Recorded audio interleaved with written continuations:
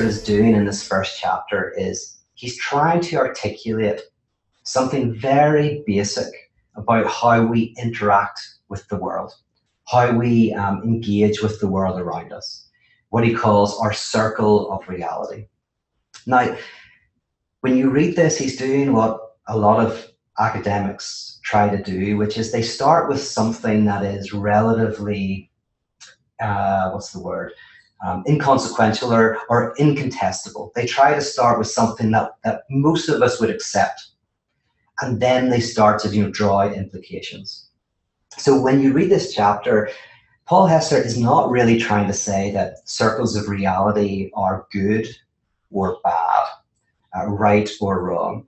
He's not entering into that debate at all. He would probably say, yeah, some circles of reality are probably healthier and better than others, etc., etc. But he's not doing any of that. He's starting by just trying to define his terms. And then, from that, he's going to start drawing out some really interesting insights. So he starts off with this notion of a circle of reality. And basically, our circle of reality is how we interact with the world. It's inherent in everything we do. It structures our experience of the world. It structures how we engage with institutions and individuals, with people we love and people we hate. In fact, it tells us who we should love and who we should hate. And a circle of reality is something that, in one culture it might be that getting married and finding a person who will, enrich your life and fill that lack that's in your heart, that's good. And or that, having financial freedom, having the ability to buy what you want to buy and not have to work, these are good things. That's a kind of circle of reality. That is a system that is informing us what is good and what is bad, what we should try to achieve, what we should try to avoid. If we say something like, I should watch less TV, or I should eat less, or eat healthier, or exercise more, any of these things are telling you something about what I value. It can be good or it can be bad. And politics is the same. Whatever political position you have, it will have a sense of what you're aiming towards, how you think of the world, how you interact with the world. This is our circle of reality. And these circles of reality can look very different depending on who we are, depending on whether you're a Republican or a Democrat, depending on whether you were born in India or America or Ireland, depending on whether you're a man or a woman or any other factors. There's various factors that influence our circles of reality. And on the surface, they can look incredibly different. We might hold up someone like John Wayne as a type of hero, a heroic figure. I say that because my mum always loved John Wayne.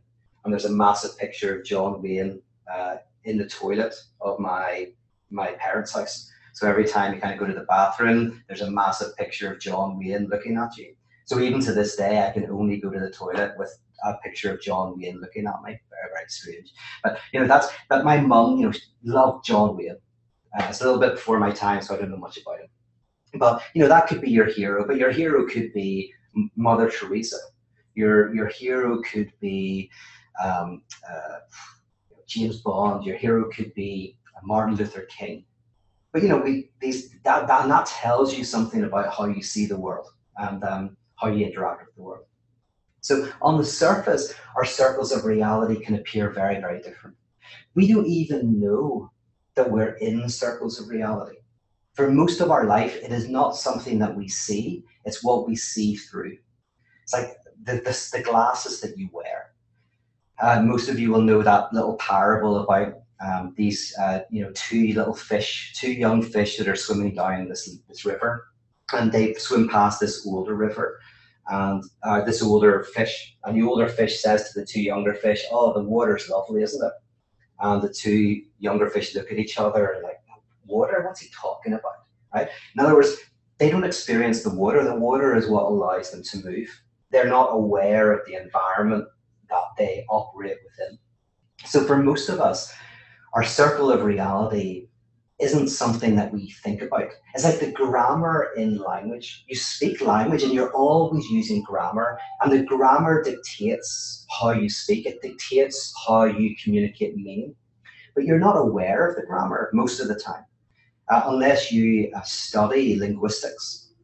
You're not interested in the grammar. In fact, if you're like me, when you try to break it down, it's actually quite difficult. I kind of forget what a pronoun is and all of that, but I use it and I operate with it, but it's behind the scenes. It's very rarely something that I actually bring to mind. And Hessert says that circles of reality are rarely experienced as oppressive.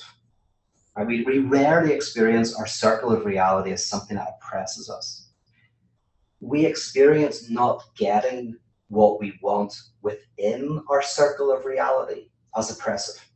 So, for example, if, as I said before, you want to get married, find the right person who will make you whole and complete, and you want enough money that you'll never have to work again, you don't experience those desires as oppressive. You experience not getting those desires as oppressive. Oh, I haven't made enough money. Oh, I haven't found the right person. I need to go on more dates. I need to do whatever. It's not getting the thing that you find oppressive, not the actual circle of reality. So we say, for example, fulfill your dreams. And you find not fulfilling your dreams to be difficult, to be painful.